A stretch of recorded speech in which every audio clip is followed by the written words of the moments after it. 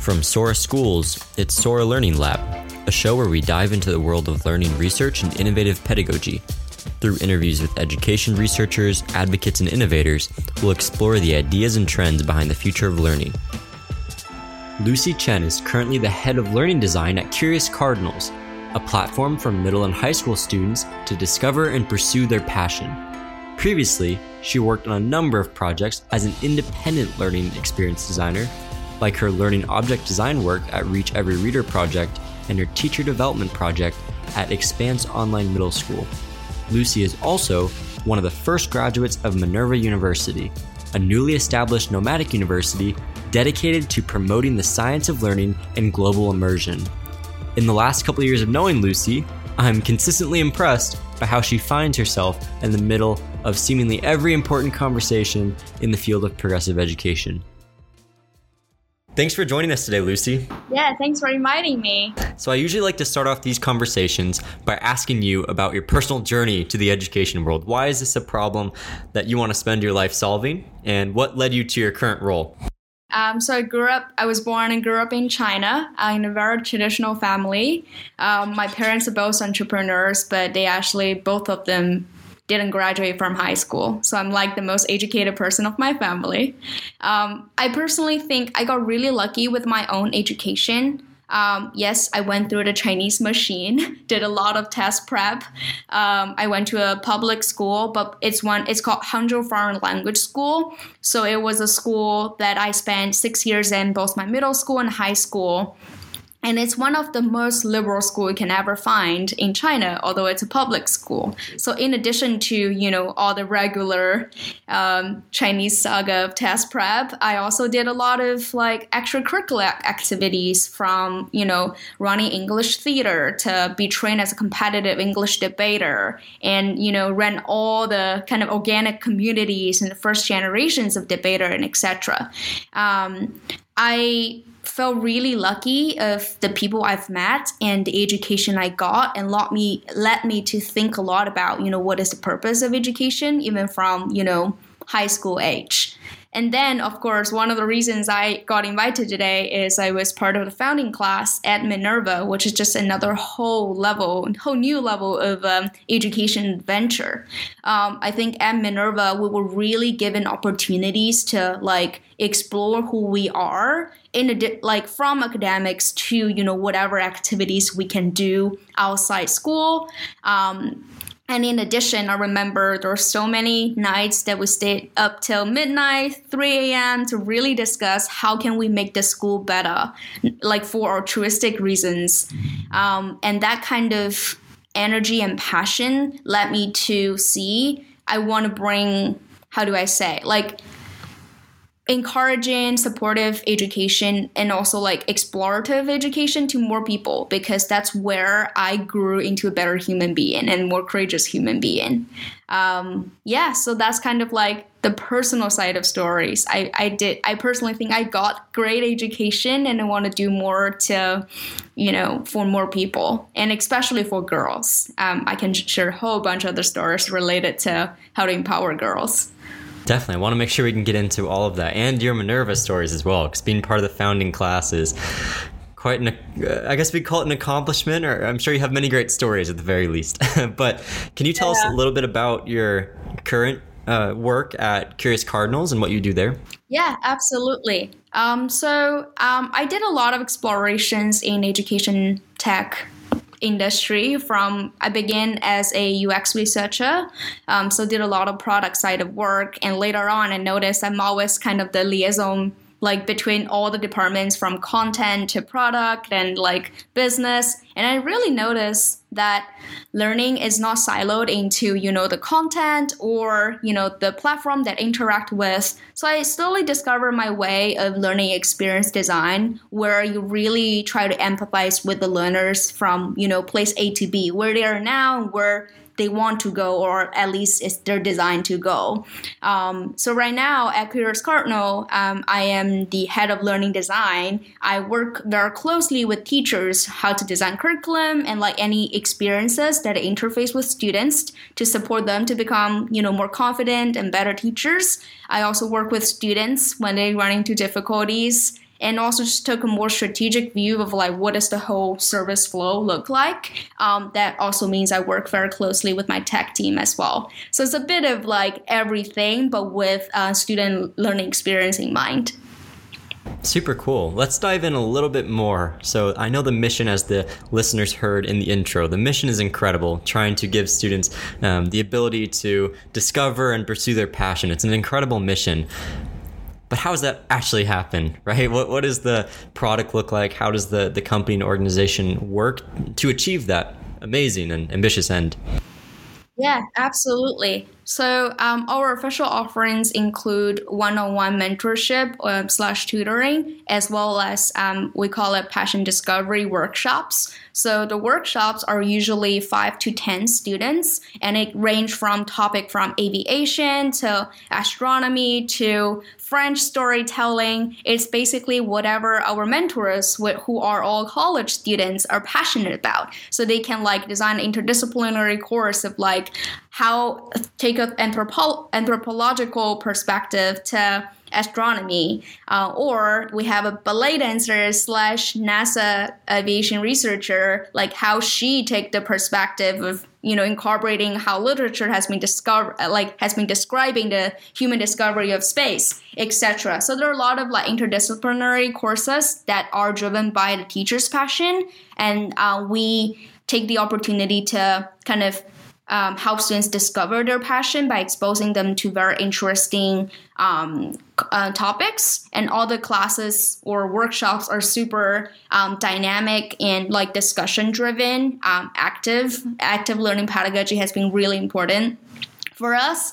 And then on top of that, we also have one-on-one offerings where some teachers play this role of mentors. So in addition to, they can choose to opt in for a passion project. So they come with a relatively broad ask of like, oh, I want to learn a bit more coding, or I'm interested in business. Then our mentor will work with them to design, a 2-month long or semester long, depending how long they want to engage, project and care. So through the learning through project to make something happen, and we will also embed a few mini lessons out there. So these are our primary offering now, but we're also thinking about kind of building a community on top of it. We have about 3,000 students at the moment. We're building kind of actively bridge for them to share their work, share their progress, and like get more peer-to-peer support and learning in. And that's something we're working down the road. Amazing. Let me ask you a more philosophical question, if you'll let me, which is... Perfect. So let's assume Curious Cardinals takes over the world, right? Let's assume you have these interest-based classes available to all the students. Do you think that fully replaces school? Do you think there is still a role of a more traditional school, or a standardized, breadth of, high school experience that students should have to go through? Or is this purely interest-based, more self-directed, is that the path, right? Does school still have a role in this Curious Cardinals future, if you will? Yeah, school definitely has a role, but hopefully it's becoming more open-ended and less of like the machine factory model. Two, there are a lot of blending between this informal learning or the school context learning. So we, Curious Cardinals, actually have 18 school partners. We actually go into do Curious Cardinal workshops in their intermission or their summer sessions and etc. So there's already some collaboration happening. But take a step back. Gary, I've been working a lot with schools as well prior to Curious Cardinal and trying to come up with new models of a school. And a huge part of it is I fundamentally believe it really takes time for teachers and mentors to get to know about students, right? Even if you engage as a mentor, you meet once or twice a week, but think about how much time students spend at school.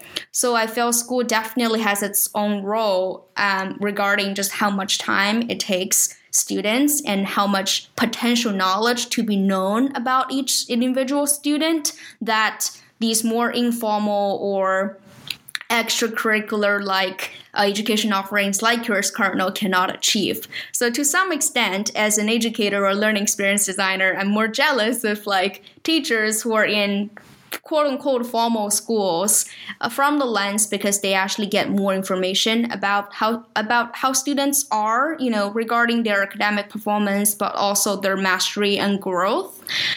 So I do really think schools are a very important context for students. But I definitely have a lot to say about how they can change and like become more Curious Cardinal-like. Don't worry, we'll get to that. We'll definitely get to that. I really appreciate that answer, because that's how I feel about it as well, which is the role of a school in the 21st century isn't to create content, really isn't to, instead what it should do is what you were saying. It's about the relationships you build. It's about that community. It's about the accountability, that social motivation and the inspiration therein. That is what school should do. That part should be bundled, but all the interest-based classes and, all the wonderful things that you're working on and these other platforms can offer, that can be unbundled, right? But seeing a student every day in a classroom and building those deep relationships, which is very much lacking in most traditional schools, I will say, but the platonic ideal of a school that does this is super valuable.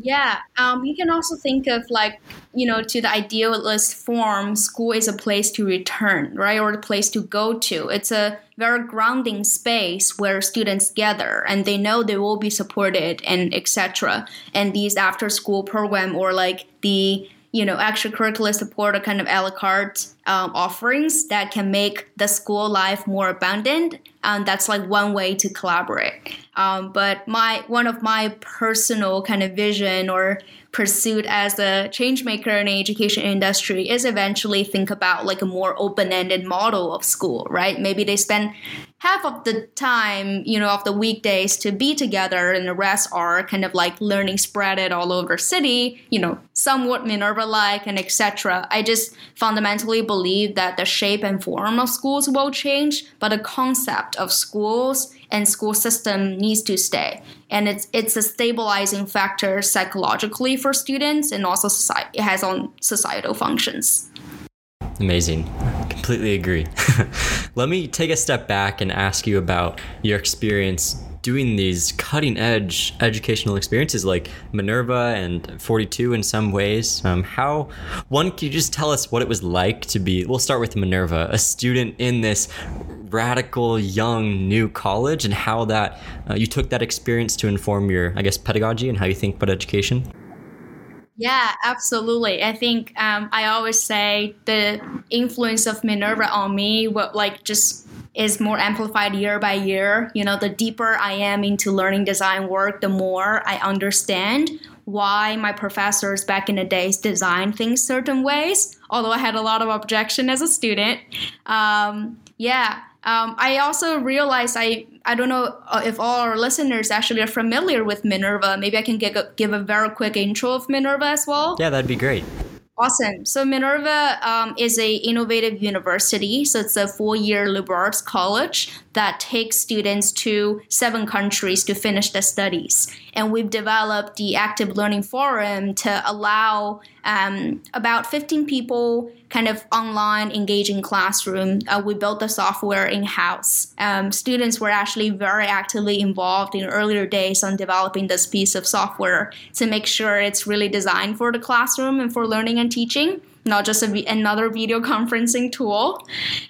Take a lot of pride in that. And every city we go, in addition to the academic learning remotely, which are all synchronous, we also go into the city, work with civic partners to kind of apply what we've learned and also explore.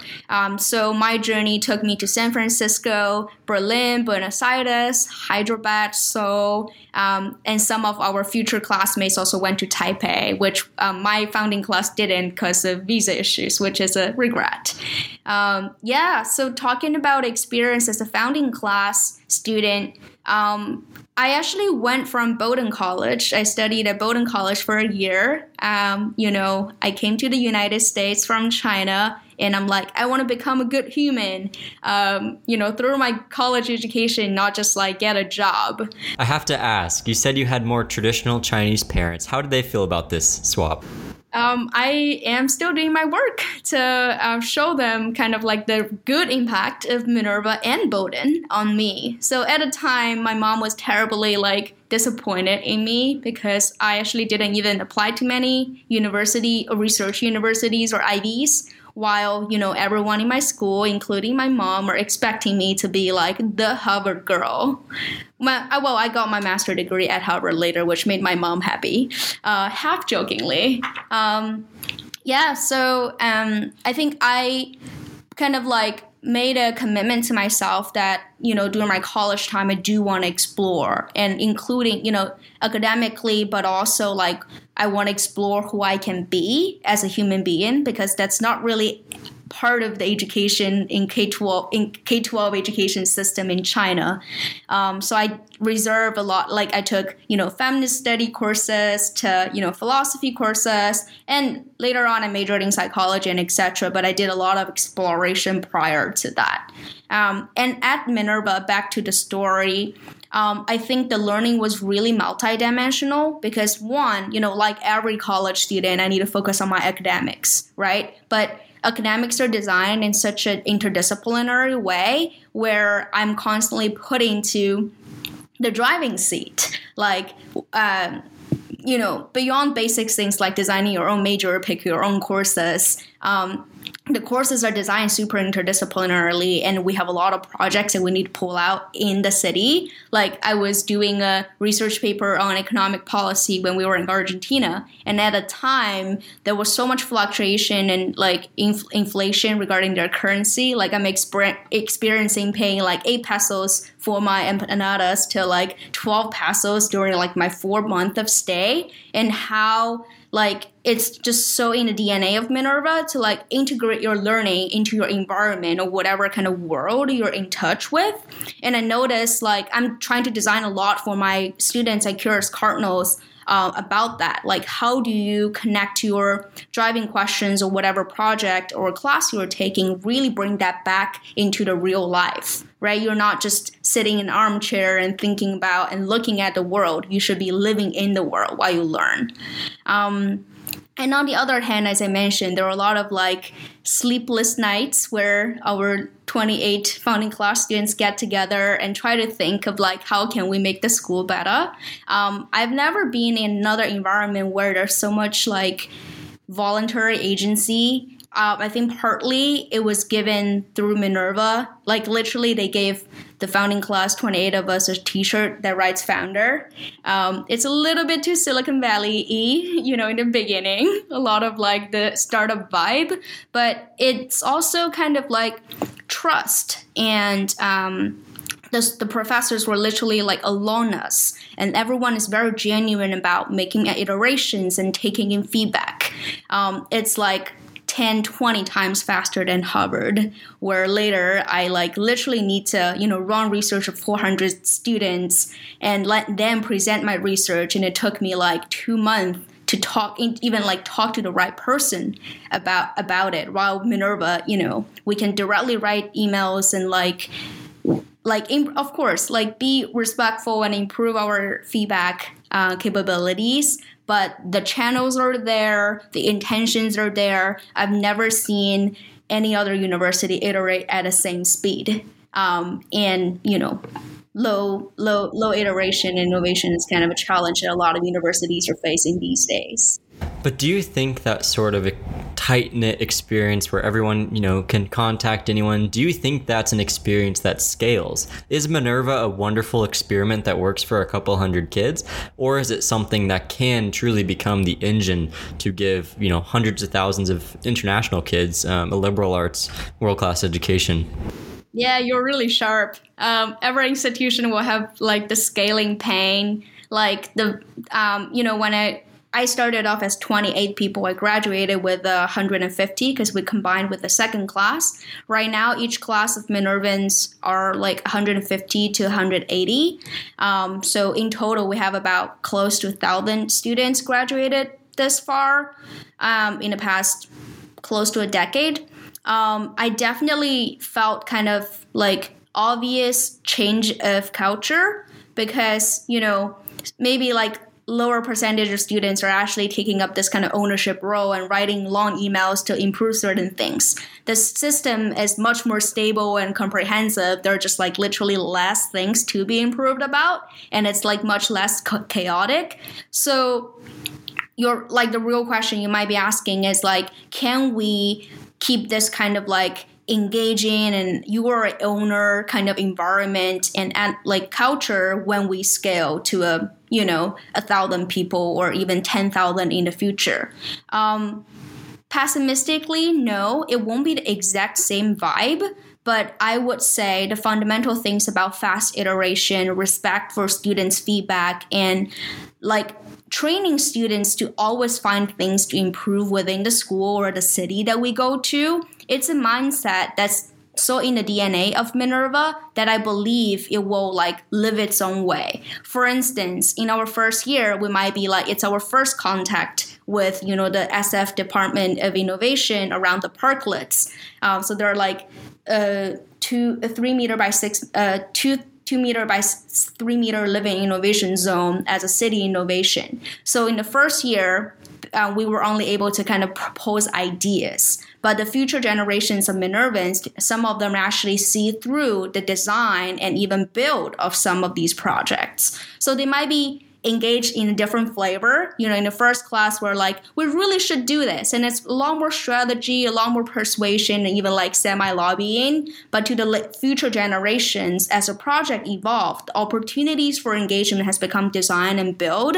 It may be like slightly less like entrepreneurial in a way, but it's like a different way of engagement. And I see Minerva students find opportunities to do that, and Minerva as a school will build facilities and infrastructures to support more of these engagements. As you were saying that, the community projects, it reminded me of a conversation I had on this podcast as well as recorded. I don't know if it's out yet, but with Trace Pickering, who's the founder of Iowa Big, which has a huge emphasis on project-based, community-based projects. And one thing that he said, I've heard him say before, but he said it on the podcast as well, is it's very hard to just source that many projects for students, right? You kind of have to empower the students to source them on their own. But if my understanding of Minerva is correct, it might be outdated. A lot of it is top down, them identifying and handing projects to students. One, is it still that way? And two, do you think that piece specifically is sustainable with scale, right? I actually want to propose alternative view on that. I think it really depends. So for the first year, for the capstone projects, there are much more designed and structured and even facilitated by some of our professors and student experience directors to ensure that, first year freshman students can kind of understand, what does it take to research? What does a good proposal look like? What does a high quality project look like? So there are a lot of scaffolding and like systems, while the second, third, fourth year are really more of an ecosystem approach. So, take a step back philosophically. There are like systems that give directives, right? You do this, and you come out with a beautiful project. And I think in a lot of K-12 scenarios, because you're facilitating 30, 50 kids to go through similar project, you actually need, very specific directives and like resources in place to, making sure kids are learning through the process. But there's another approach, which is more ecosystem driven. The more important is about showing the potential, what we can possibly achieve, and also provide some opportunities. And the opportunities are more like access to resource and, and then the real from point A to B, or how do we design C and D in between, is leaving on to the students with, mentorship and guidance. So I feel Minerva in the second, third, fourth year intentionally put less systematic design, like not to say, every first year, everyone solved the homeless problem in SF, and we have like 10 partners already lined up in the past few years. But in the later years, you're going to different cities. like your interest would evolve. So find civic partner yourself. Although there will also be gathering to kind of do the initial introductions, but you take it to become a research project, you take it become an internship, and etc. And it's more about that ecosystem. And the support that Minerva provides is kind of the advisory, right? You have a academic professor, kind of like you talk to them about what kind of like academic learning you can apply within the project proposal. And then we have student experience directors kind of checking in with you on different milestones and then working on a way to manifest your learning outcomes. And I see that as much more of an ecosystem approach, which is a lot more sustainable and also trains students to go out and look for different resources and learning opportunities. Fascinating. I love that. That's the direction we're going in at Sora as well. It's how can you empower students to do things for themselves, right? Because that is a double whammy. One, it's a lot less, work and resources the school has to dedicate towards sourcing that. But also, it's just this is a valuable skill. Getting told no 5 times is just as valuable as the actual doing of the project. That's how the real world works, right? That persistence. So I love that answer. Yeah. So when I was in China, I was advising quite a few kind of schools that are trying to kind of set up the entrepreneurship extracurricula. And a lot of schools stress about this exact question of like, how can I supply like 20, 30 entrepreneurs who can be mentors for my 20, 30 kids who want to do entrepreneurship project, right? But a lot of these kind of concern comes from as schools or as teachers, we need to provide all of the resources. But rather, I think the mindset change here would be like, let's provide 50% to help them get started and work with them along the way. When they notice they need more resources, let's help them to brainstorm how they might be able to get it. If they cannot get it, what are some plan B? And it's much more real world and also train students on much more fundamental skills around like decision making, project management, collaboration, etc. Let's switch gears a little bit because I'm very curious to lean on one of your past experiences, which you just alluded to, which is the work you did in the Chinese education and edtech scene.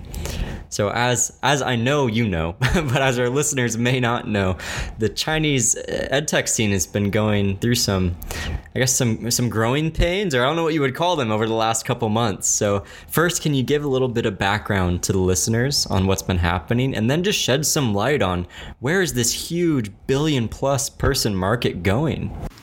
Yeah. Man, I have it's such a personal topic in addition to a policy analysis topic for me. A little bit more background. I mentioned personally, I grew up in China, so it's like my home country, a lot of connections, but I also worked in the Chinese Learn Capital, Blue Elephant Capital, the first VC found that supports edtech companies only in China. So I've been watching very closely of what is happening in Chinese market. Recently in July, the Chinese government released a new policy called 双减, meaning double alleviation, and to crack down basically the private market of after-school subject-based tutoring. And it's about, to just give a reference of scale, it's about $70 billion industry, just plummeted overnight. And some of the official kind of reasons are it's true that, the after-school prep is taking up all the young people's time. On a weekday, you get off school at 5 p.m. and then you go to after school prep till 9. And on weekends, and basically it's all occupied. You learn math, you learn English, and then you learn Sin. Whatever subject you can think of, there's a supplier or multiple suppliers to teach the kid. And on the other hand, they put a lot of economic burden on families. I think there's a report saying 30% of family income are going to education, and way more spent outside school than within school. A lot from cultural and social pressure, right? If your neighbor is doing it or classmate is doing it, even as a liberal parent who doesn't want to pressure our own children too much, I'm I have to do it, otherwise my kids is leaving behind. And I think the thoroughness and black the policy is really black and white, and now local governments are kind of implementing it. And we even have a central government office specially designed to supervise the whole kind of progress. And it's really it's not a sudden, but it's a very kind of like, I would really call it like overhaul. So the biggest K-12 companies like TAL, New Oriental, if you look at their stock, it's basically just like nothing now. Most companies need to remove their major business and trying to turn to new models like more competency-based education. I personally feel suspicious if like China can actually turn around so fast because teachers are not trained to, teaching a more formative and mastery-based approach because China has been test-oriented for so long, and there's no imminent changes regarding the selection system of testing in China. So I think it will take 3 to 5 years, in my view, to go through some chaos, a lot of underground tutoring market, and some schools and some these education companies would say more things about, let's be more competency-based and like holistic education. But it will literally just really take time for like the actual practices to turn around. So long term, I feel positive, but the 3 classes of high schoolers right now in that are going through high schools will suffer quite a lot because they will need to take tests, but the education they receive is kind of lacking compared to previous cohort. So they haven't done any, and excuse my ignorance because I don't understand this problem super in depth, but so they haven't overhauled their assessment systems, their high stakes exams. These still exist? Yeah, they still exist. There are not also like no imminent announcement on changes because that concern, like Gaokao has been quote unquote the most fair system given such a big population size in China. And there's no way they're going to be changed to be like, let's do a portfolio-based model and overnight. And it's going to be like shaping everyone. Yeah, it seems odd. And this is the same conversation we have in the US internally, or I guess in the progressive education space, which is that's just treating a symptom, but the root cause, the reason why there's this market pressure on families and the social pressure on families is because this high stakes test exists, right? Yeah. And to your point of even all this rhetoric in the US around let's get rid of standardized testing, and this is a popular sentiment in the progressive education space, I think we're not thinking the problem fully through, which is if we don't reform our schools then to support this, what's going to happen if we have a portfolio-based review for students get into college, but we don't have that support at the school level? What's going to happen? Well, which types of kids can afford to create the best types of projects, right? Like if it's all extracurricular portfolio review and we're not working on that in a government school level, how the heck is that going to work, right? That talk about inequalities in education. So anyway, all that to say, I feel like a lot of these governmental policy overhauls, using the word you said, I feel like they're just not very intelligent views of the whole ecosystem, both in the US and internationally. This isn't just one country. Yeah, I resonate as like many countries kind of like are kind of going through the same growing pain. That there is a lot of willingness and hope to become more holistic and competency-based. And there are a lot of talking, especially from experienced educators or evangelists. But top-down approach, I really don't see is the right way to go or like feasible way to go, just because the school systems are designed for selection and not designed purely like primarily for learning. If put a flag on it, put a stick on the ground. But I do feel hopeful because both in America and China, a lot of parts of the world, there are a lot of ground up efforts from educators and like networks of schools are trying to like MTC and like initiatives to connect kind of like the university and a school to do more regional efforts. And I think those systems also take time to experiment, right? And we will have some more outcomes and good results coming out from these experiments. So the bigger system can see that it's like doable, similar to we've been talking about project-based learning for so long, but compared to 3 years ago, we can name so many successful schools that have done it. And there's so much resources and infrastructure to support that. And like, I think adoption of project-based learning is like much easier, compared to 3 years ago. And I hope more comprehensive and holistic education assessment system can be born out of these reform efforts as well. I love that. Here's to hoping. It might take you and I, our organizations might take us to finally change these things, but hopefully the government can turn on a dime and get out of the 19th century in their pedagogy. So let's switch gears again. Third time I've said that. We're jumping all over the place. Let's talk about your experience at 42. I know it wasn't as comprehensive as the amount of time you spent at Minerva, but I've always been intrigued by their model because they stand for something that I deeply believe in, which is peer-to-peer learning and its transformative potential to drastically lower the cost of education long term. So talk to me a little bit about your experience there. Sure. Give a brief kind of introduction. 42 is a French, education innovation project that aims to educate like computer science talents. I did their 1 month piscine swimming pool program in Fremont, California. That's their first campus outside Paris. And how it works is there's literally no teacher. So they enroll about 200 to 300 students and just kind of in this like massive hall of MacBooks, iMacs and then they pre-design the computer program to design a 30-day challenge. You have a challenge to solve every day, and they wrote out really comprehensive program to, all kinds of edge cases. And it's really hard to get 100 every day, and you kind of learn little by little.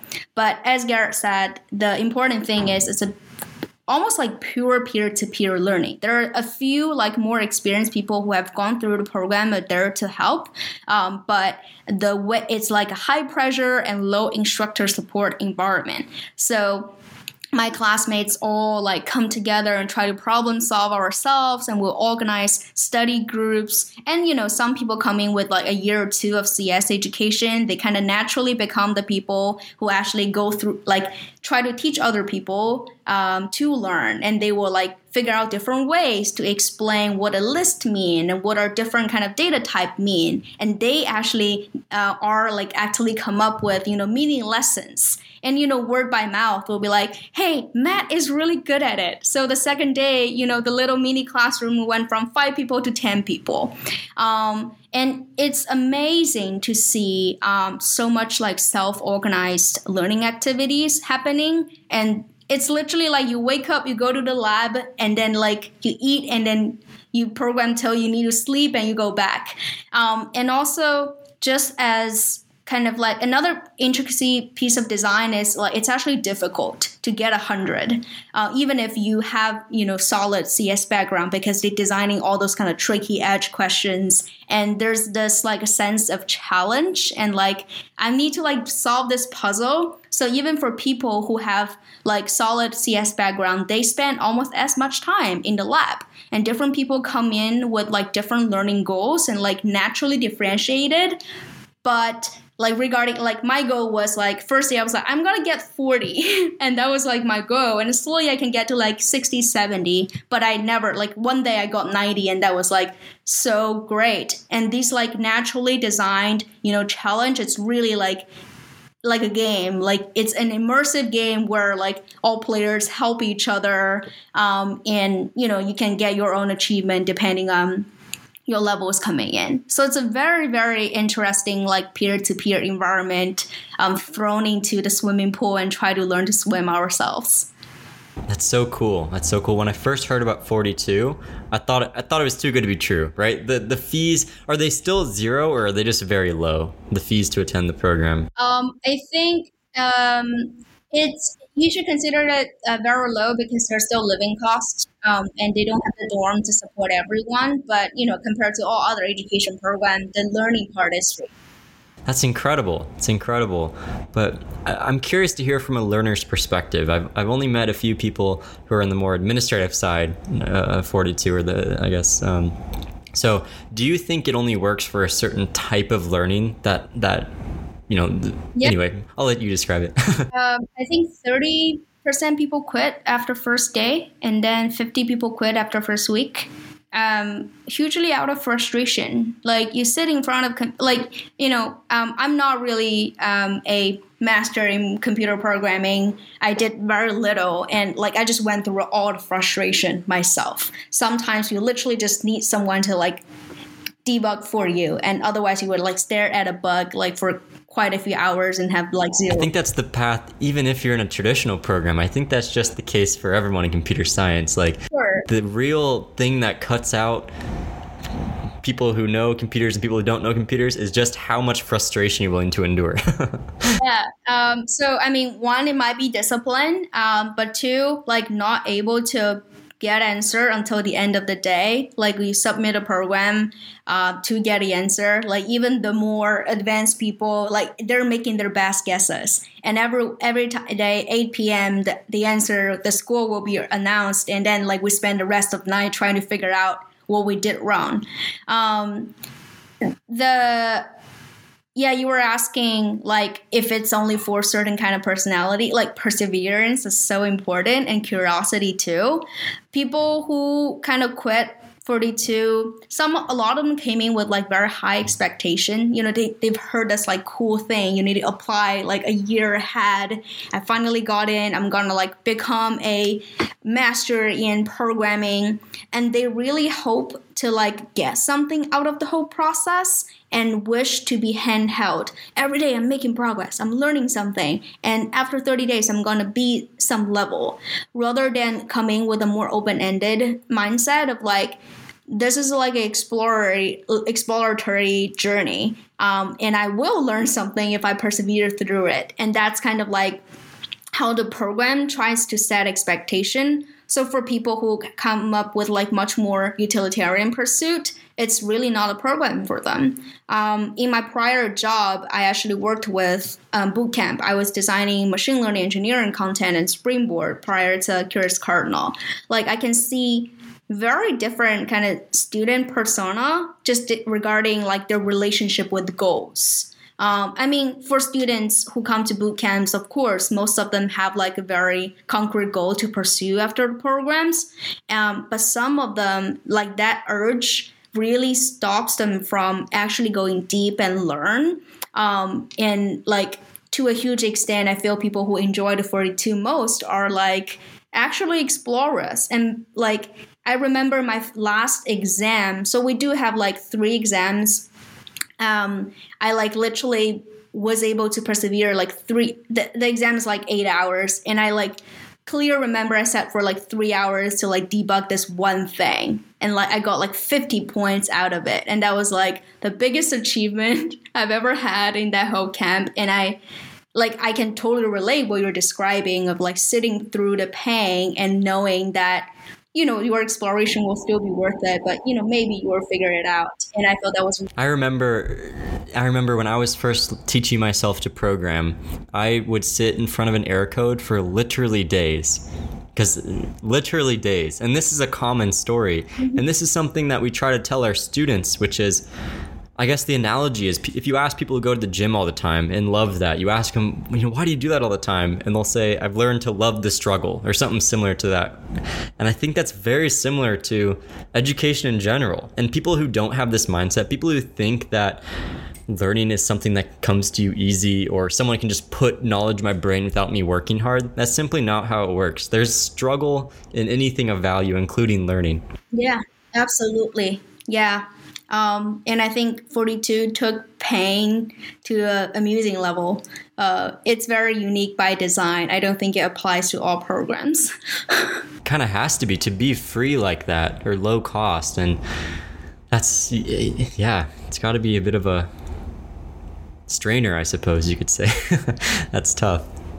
We've discussed a lot of things about education today, a lot of aspirational, you know, how we want pedagogy in school to evolve. But if you could wave a magic wand and change one or maybe two things about traditional education, whatever that means to you, what would those things be? Yeah. I think like short and medium term, very concretely, like I want to do as much project-based learning as possible, with Curious Cardinal Initiative, but also kind of helping schools to do that. And I think a huge part of it is to empower more educators to think like designers and like kind of carry on a lot of the mindset of like it is an exploration journey. They will learn things, and what we need to do is actually providing scaffolds rather than like try to do everything for them. Hold on that urge and like let students learn. It's not like every teaching hour that matter, but it's the learning hours that really matter. And long term, I mentioned previously, like I still want to build schools, like a more open-ended school system where I think the boundaries of formal and informal learning are more fluid. It's a place where students feel really safe and a place where they can see their growth from the support of adults and peers, and also like a place that they can be celebrated for the work they did, and also just like, the learning pangs and like the failures and everything can be celebrated. And I speak of that because I feel, I don't know, I may be like very woo-woo right now. I really feel love and trust are like the highest thing that any educator or any education system can possibly offer to any learner.